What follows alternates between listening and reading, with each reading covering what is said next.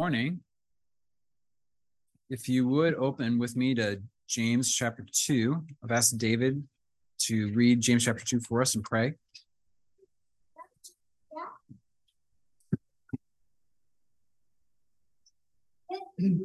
James chapter 2.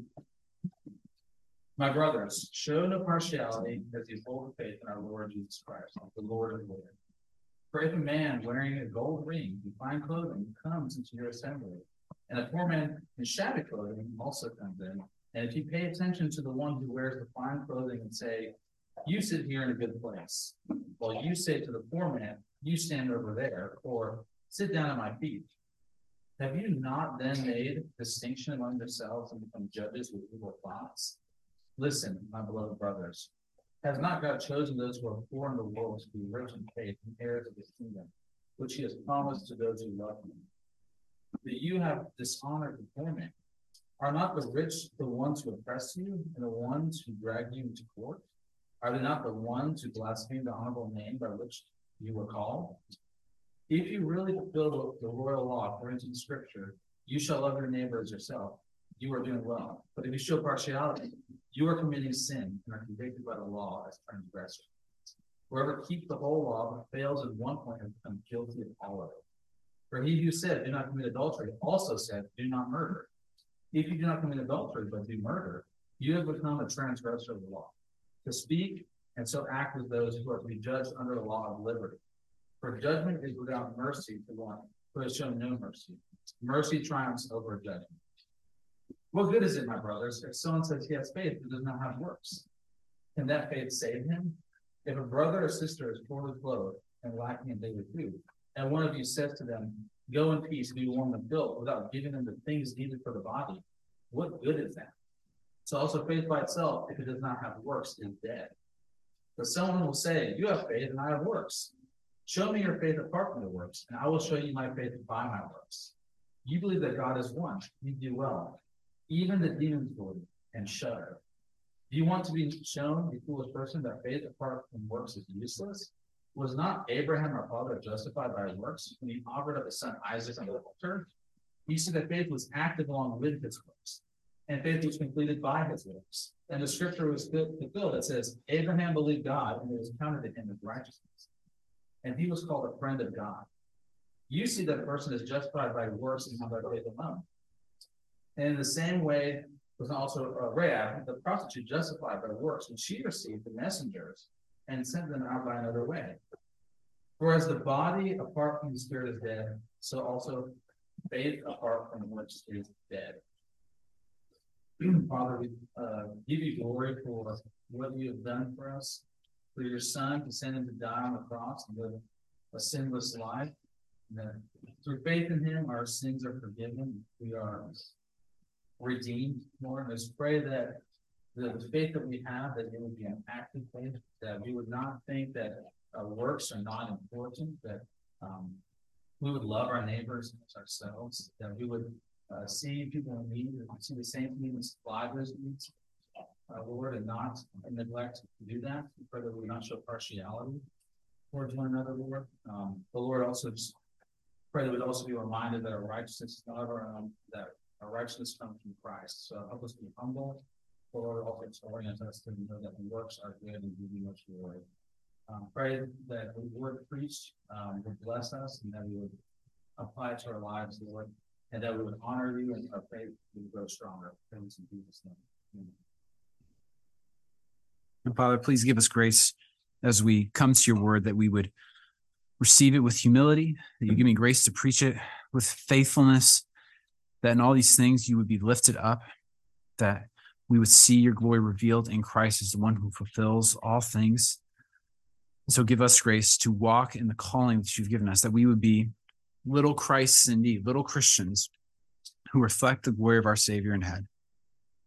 And so we pray, Father, that you would help us to grow into his image, that we would be faithful in worshiping you in spirit and in truth, that we would trust you in all things, even and especially in the difficult things, knowing how you intend those, that you ordain those, and that you use those for our good.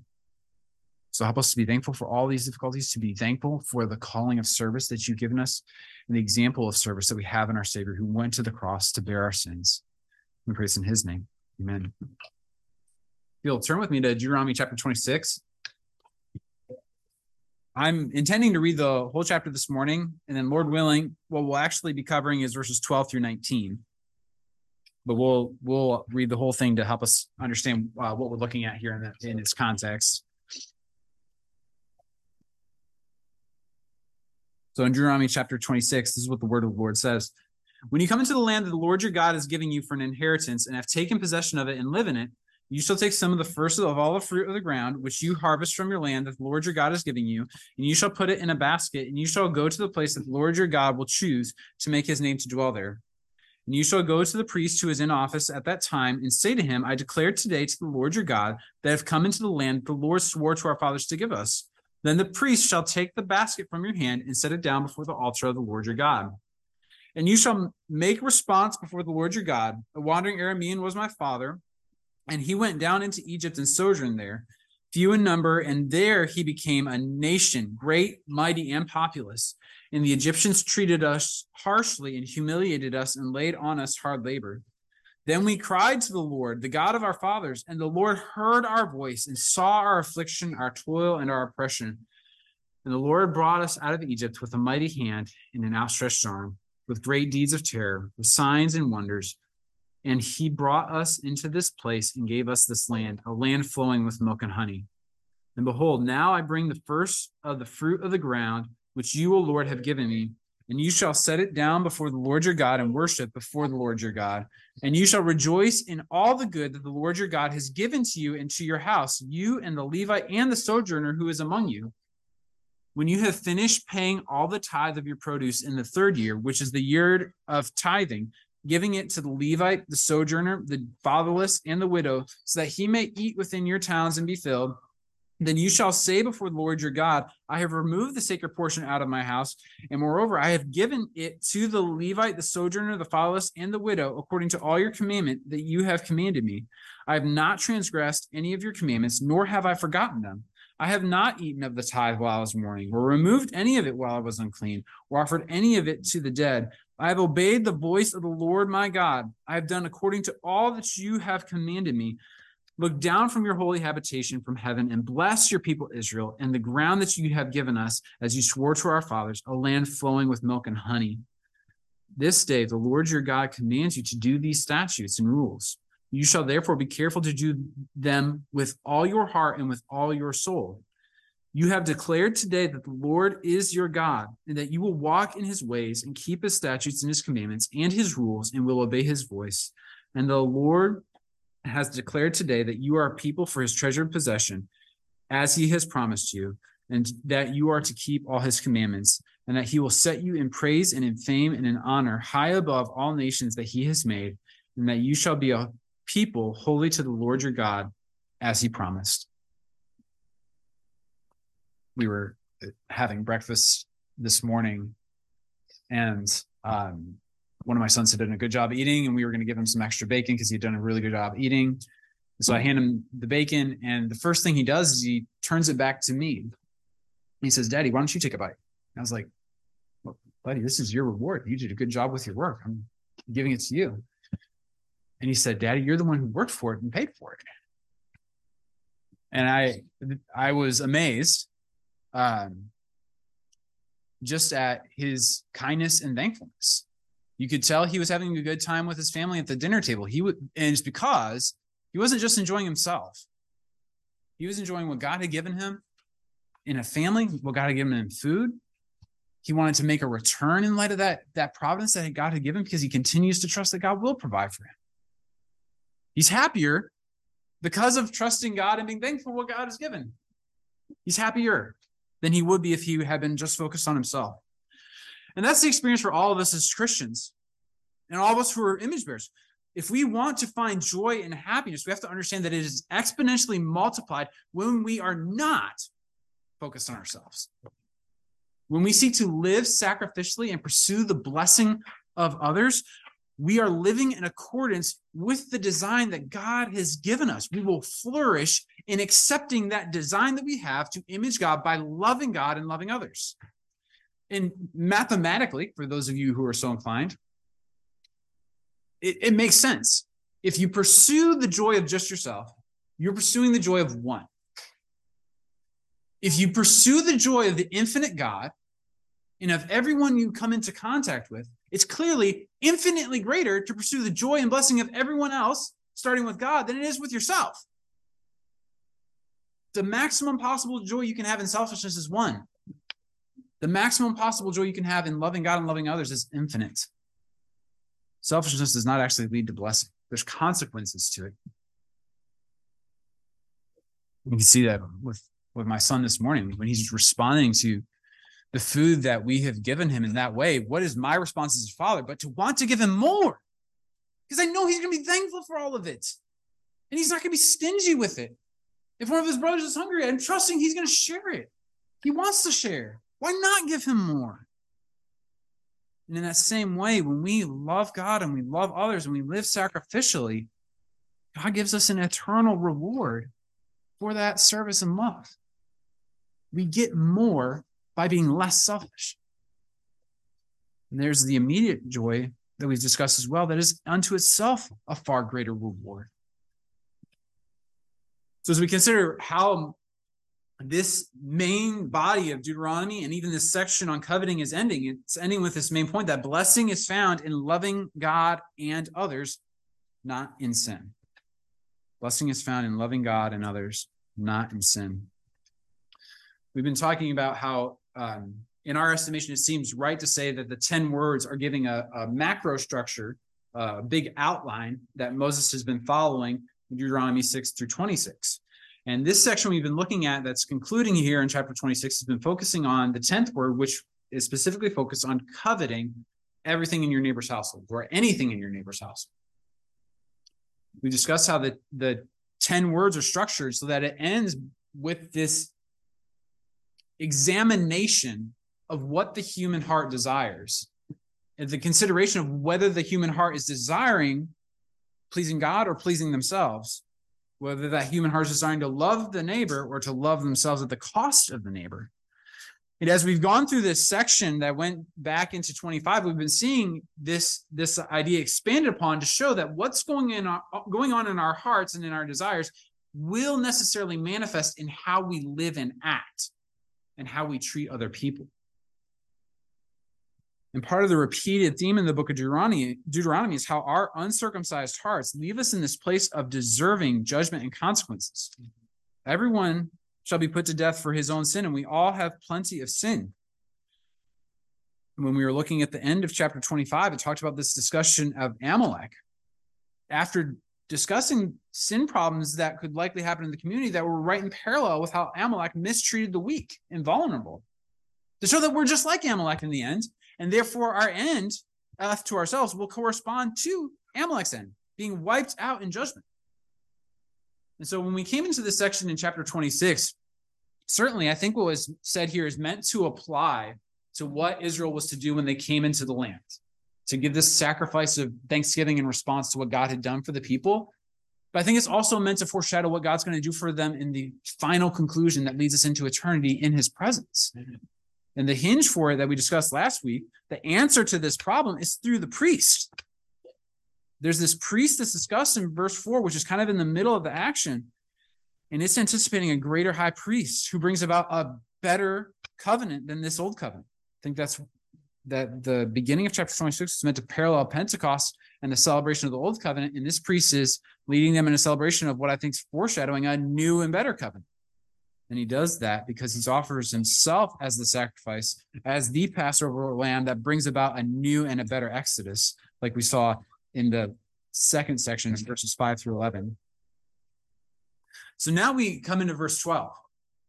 And there's a bit of a shift in focus because much of the focus has been on how we are to give thanks to God for what he's provided. Now the shift in verse 12 says, when you have finished paying all the tithe of your produce in the third year, which is the year of tithing, giving it to the Levite, the sojourner, the fatherless, and the widow, so that they may eat within your towns and be filled, Then you shall say before the Lord your God, I have removed the sacred portion out of my house, and moreover, I have given it to the Levite, the sojourner, the fatherless, and the widow, according to all your commandment that you have commanded me. I have not transgressed any of your commandments, nor have I forgotten them.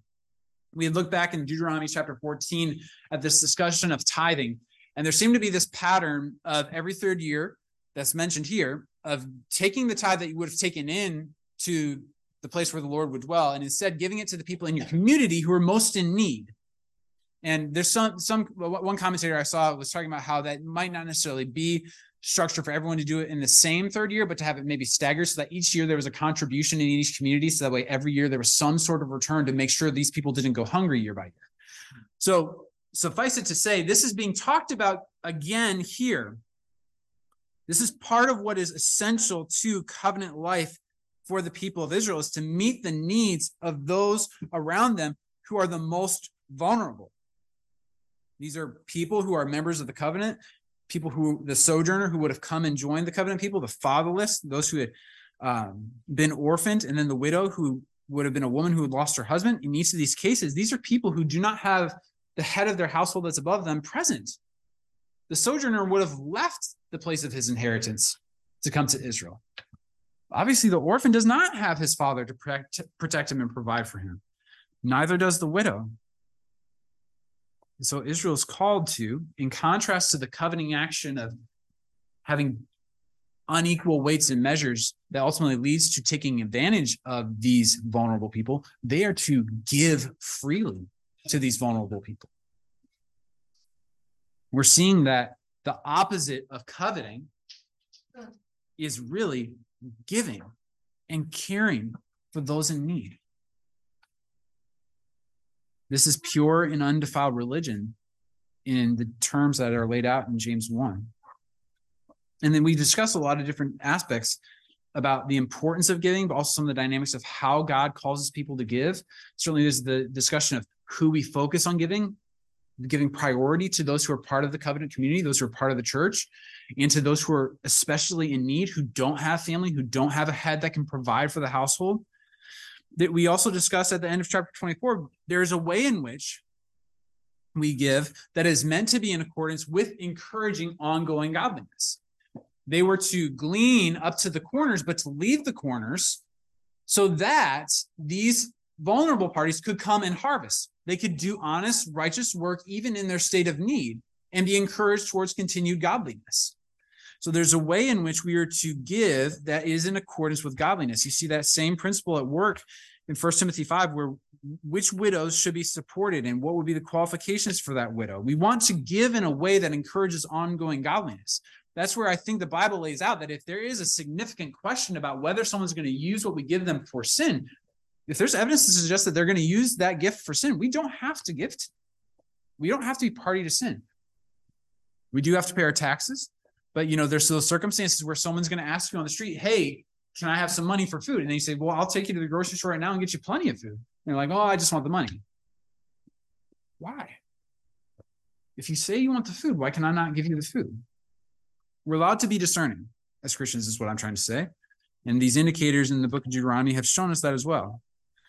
And yet, it is imperative that we be generous people, that we would want to give and to help. This instruction about the tithe, there's not a repeated command of the tithe in the New Testament. Part of the reason is that in Israel, the covenant community is wielding the sword in a way that the church does not. The church wields the keys of the kingdom. The church is able to say, this is a person who knows Christ by their proclamation of faith and their consistent following of Christ in their life.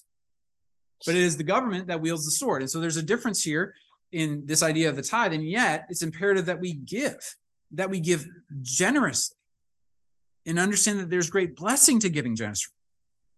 2 Corinthians 9 says, the point is this: whoever sows sparingly will also reap sparingly, and whoever sows bountifully will also reap bountifully. We will receive reward for our giving. We have to understand that it is not a loss to give. Sure, it might be a momentary sacrifice, but in God's economy, it is the very means by which we gain. So we must be focus on giving. We must be glad to give, and yet we have instruction in the scriptures about how we are to prioritize who we give to. If I were to say that I'm working hard and I'm making a full-time income and I'm very giving with that, and yet I'm giving all my full-time income to one of my neighbors, that's a problem. I need to take care of my wife and my sons. We have to give in accordance with the priorities God's given us. We give to our families and take care of the needs in our families. We give to those who we owe, like we talked about with the government, rendering taxes unto them. We give to those in need, starting with our church, and we seek to pursue a way of supporting missionaries how we can through the context of our local church, And what's consistent from Old Covenant to New Covenant, even though there is a difference in the tithe instruction, there's still that same common command to give and to give generously, with the understanding that's common throughout, that it is better to give than to receive. This passage is moving towards verse 15, where it talks about the blessing that results from living in this way of giving to other people. Selfishness is not actually obtaining more. God is the one who provides the increase. God is the one who provides the rewards. When we are unwilling to be giving and loving, it is not the other person who's ultimately losing out. It is us who is losing out, and that's selfishness. The people are to declare their following of these commands. Verse 14 goes on to say, I have not eaten of the tithe while I was mourning, or removed any of it while I was unclean, or offered any of it to the dead. I have obeyed the voice of the Lord my God. I have done according to all that you have commanded me. They are to make a proclamation that what they are doing in this worship of God and in this giving to those around them who are in need, they have not done anything that would defile the worship of God. And the terms that are laid out here, whether it would be something that was from mourning, probably mourning someone who is dead, so the offering is not contaminated by the proximity to death. The removing it while it was unclean, not coming in contact with anything else that would render someone impure. And then there's that interesting phrase of or offered any of it to the dead. That could be a repetition of the idea of the situation of someone dying, coming in contact with the offering and rendering the worshiper impure through that contact with death. It could also refer to a pagan practice of worshiping the dead, of offering sacrifices to the dead. And so however you take it, the point remains the same, that the worship of the holy God must be done in holiness. And it pervades every area of life. That's the thrust of this ongoing statement from the people of all the things they have not done. They are to have an all-pervasive holiness in their lives and in their worship of God. The worship of God certainly must not be tainted by idolatry, but also in this context of coveting must not be tainted by the sin of selfishness. We worship God for God's glory, not for our own sake.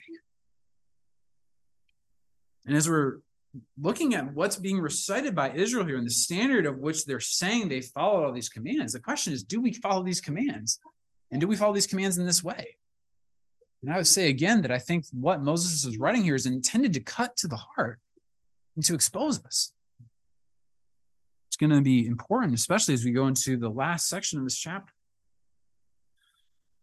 Verse 15 says, look down from your holy habitation from heaven and bless your people Israel and the ground that you have given us as you swore to our fathers, a land flowing with milk and honey. It's interesting. This prayer is both a thanksgiving for what God has given, but also a petition for ongoing provision from God, both together.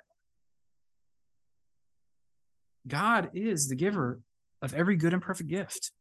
I had to work hard to not make us read all of James this morning, so hopefully that's recognized. But it is true. Everything we have from God, or have, is from God. Everything we're going to need, God will provide. And I think the point in all of this, the statement here about this pervasive righteousness that people somehow have, and yet they don't inherently have, and this dynamic of coming into the land through the mediation of the priest and experiencing the joyous presence of God, all this is pointing us ultimately not towards ourselves, but to Christ. It is exposing our sin that we would be driven toward our Savior. He's the one who actually fulfills these commands, who can make this statement and state it very truly. Because when you consider this dynamic that we're looking at of coming into a bountiful land and giving to those in need, Psalm 72 shows the one who actually does that. It's the Son of David. It's Jesus Christ. It is not the people. It is the people's King that does this. Because he, like we discussed last week from John 12, because he is that grain of wheat that goes into the ground and dies, he bears much fruit. And because we abide in him, we bear fruit through him. John 15 lays out that he is the true vine. That language is meant to convey that he is the true Israel. Israel was called God's vine in Psalm 80 and Isaiah 5. And that's who Jesus is. So if we are going to be able to say what's said here in this passage, it is only through our King. And it is only by abiding in him, not in ourselves. And the warning in John 15 is that we must bear fruit. If we abide in him, we will bear fruit. If we do not, we will be burned. Because we will have neglected to love God and to love others and to fulfill what God has called us to be as his image bearers. So we must rest in Christ and what he has accomplished in this finished work is being demanded here in the book of Deuteronomy. And yet that does not negate us working hard as his followers. Philippians 2 says, therefore, my beloved, as you have always obeyed, so now, not only in my presence, but much more in my absence, work out your own salvation with fear and trembling. For it is God who works in you, both to will and to work for his good pleasure. I was reading a book by one of my favorite authors here recently. His name's G.K. Beale. And he was making a really interesting comparison and thought. So if you can enter into this thought with me. Lewis and Clark were two explorers who were going through the United States in the 19th century, and they were exploring the territory that had been purchased in the Louisiana Purchase. And so this was a really dangerous trip across the western part of the United States. Because they're, in the 1800s, you don't have the modern comforts of transportation that we have. So this was really kind of a life-staking journey, a risk of great significance. And so it's remembered in history because it was such a significant accomplishment that they were able to do this, that they were able to survive, that they were able to traverse through such difficulty, such a great amount of land. We remember them with a sense of awe at what they accomplished.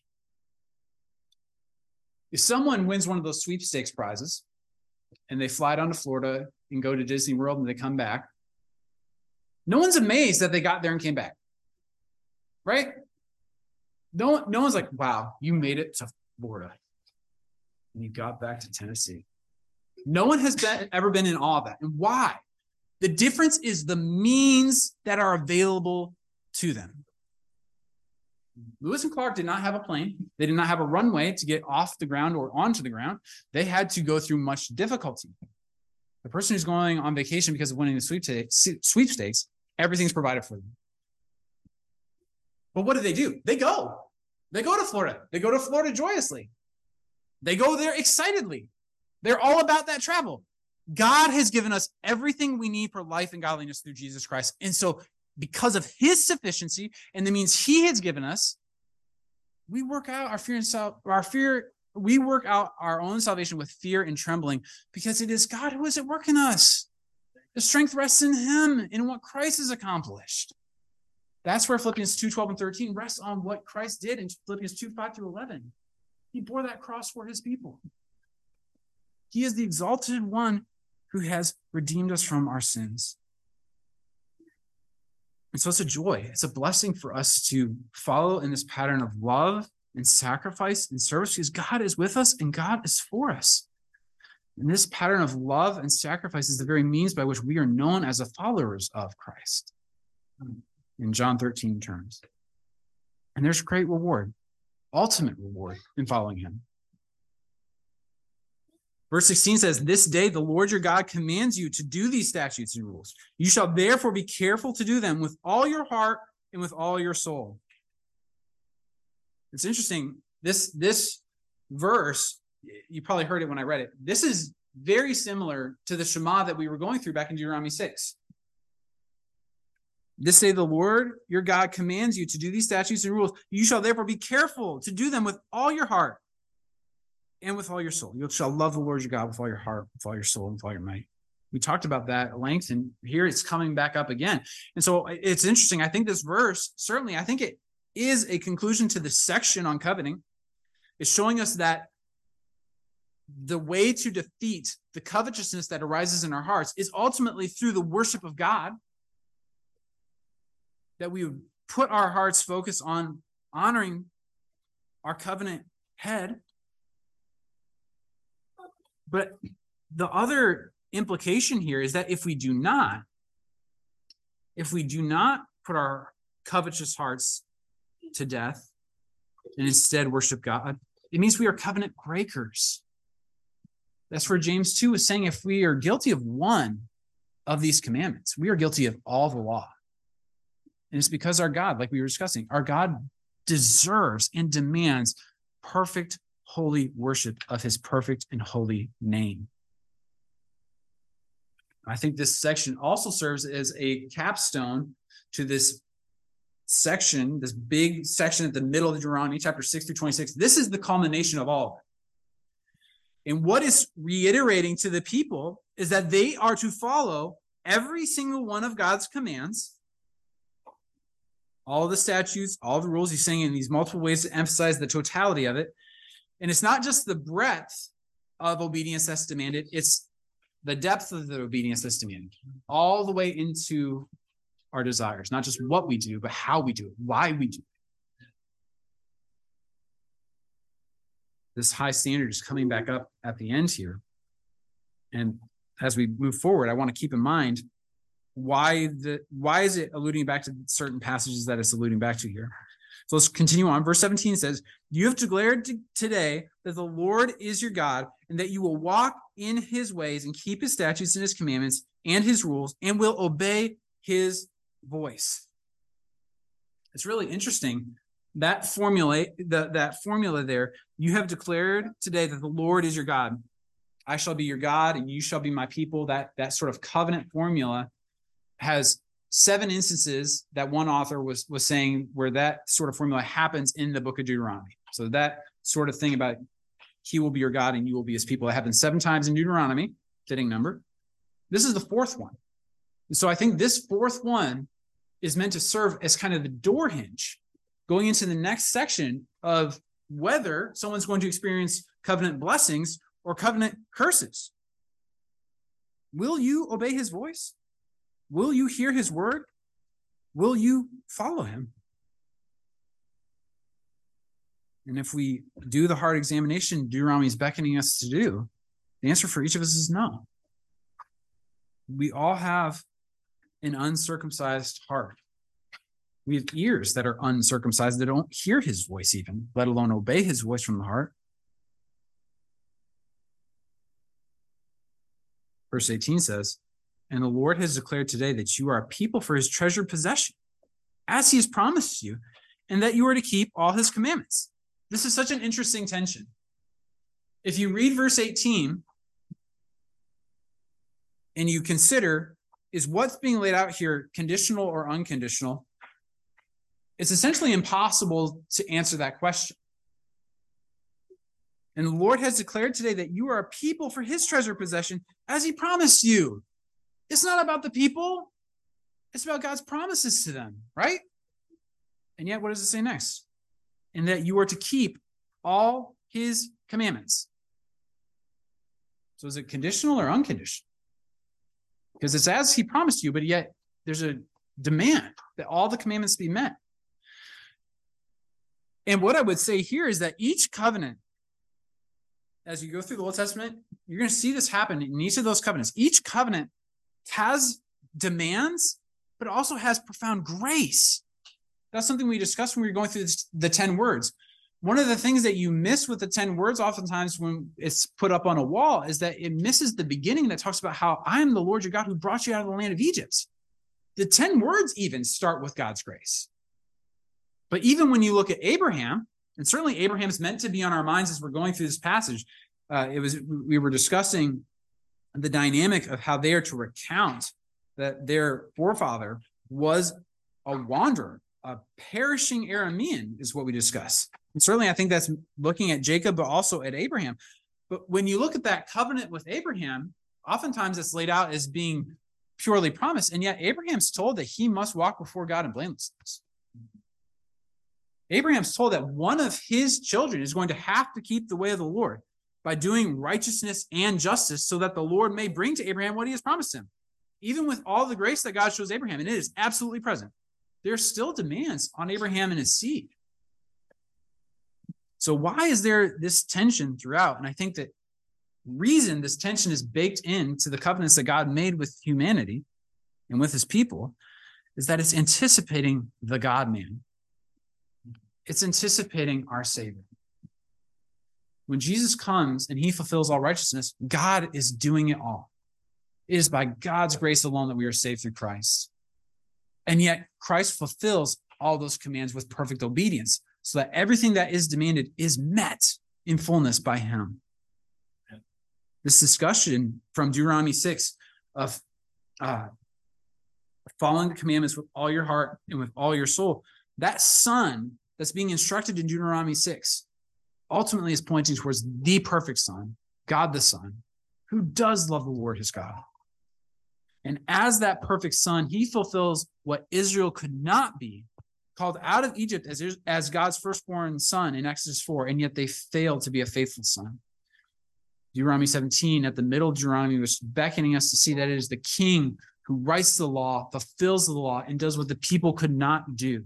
And not only in what we're discussing here of keeping the commandments, he fulfills the entire sacrificial system for the people. The blessings and curses, we talked about this earlier in the book of Deuteronomy. The blessings and curses are there. And what our Savior has done is fulfilled the commandments and then taking the cursing we deserve for our covenant breaking, our commandment disobedience. He's taken that cursing on himself that we might receive the blessing through him. And he does that by giving what we'll see as we go towards the end of Deuteronomy, a better covenant than this old covenant, a covenant where our hearts are fully circumcised. And that's what we saw in Psalm 72.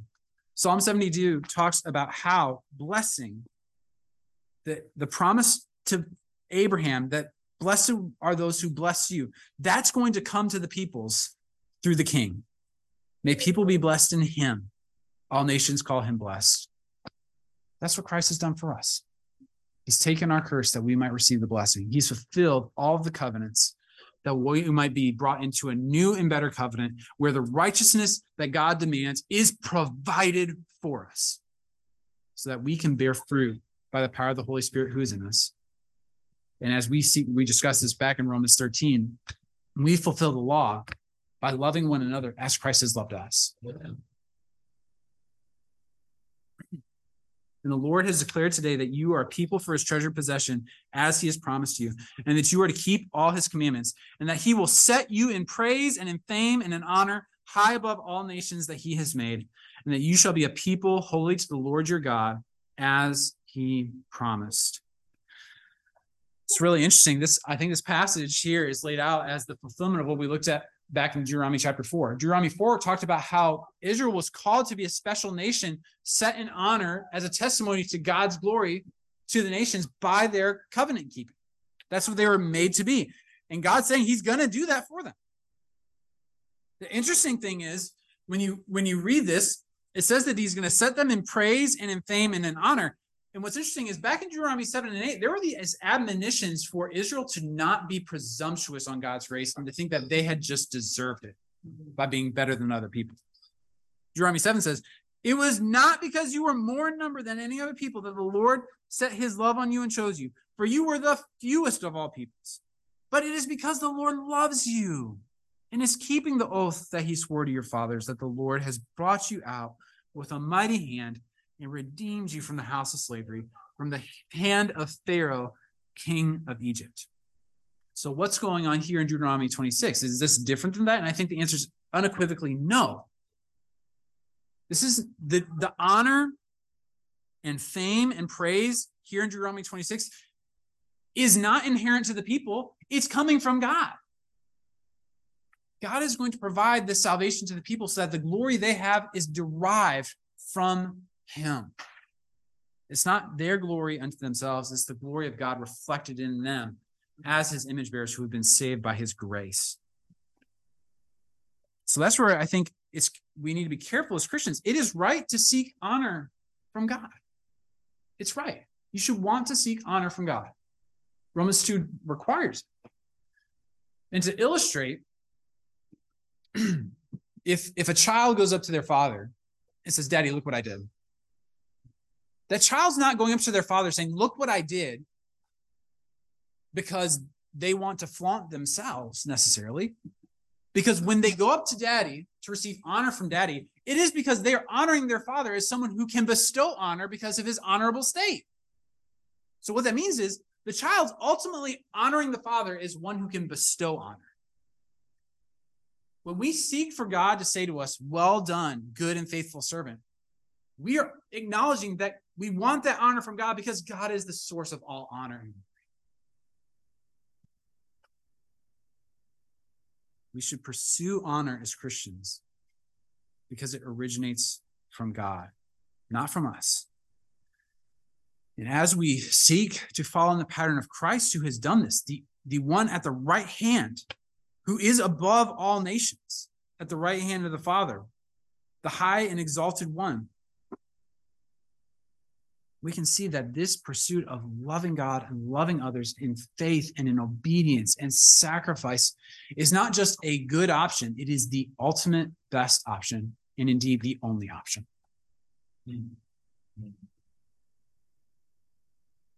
As we live our lives, certainly, especially in the context of family, we need to live our lives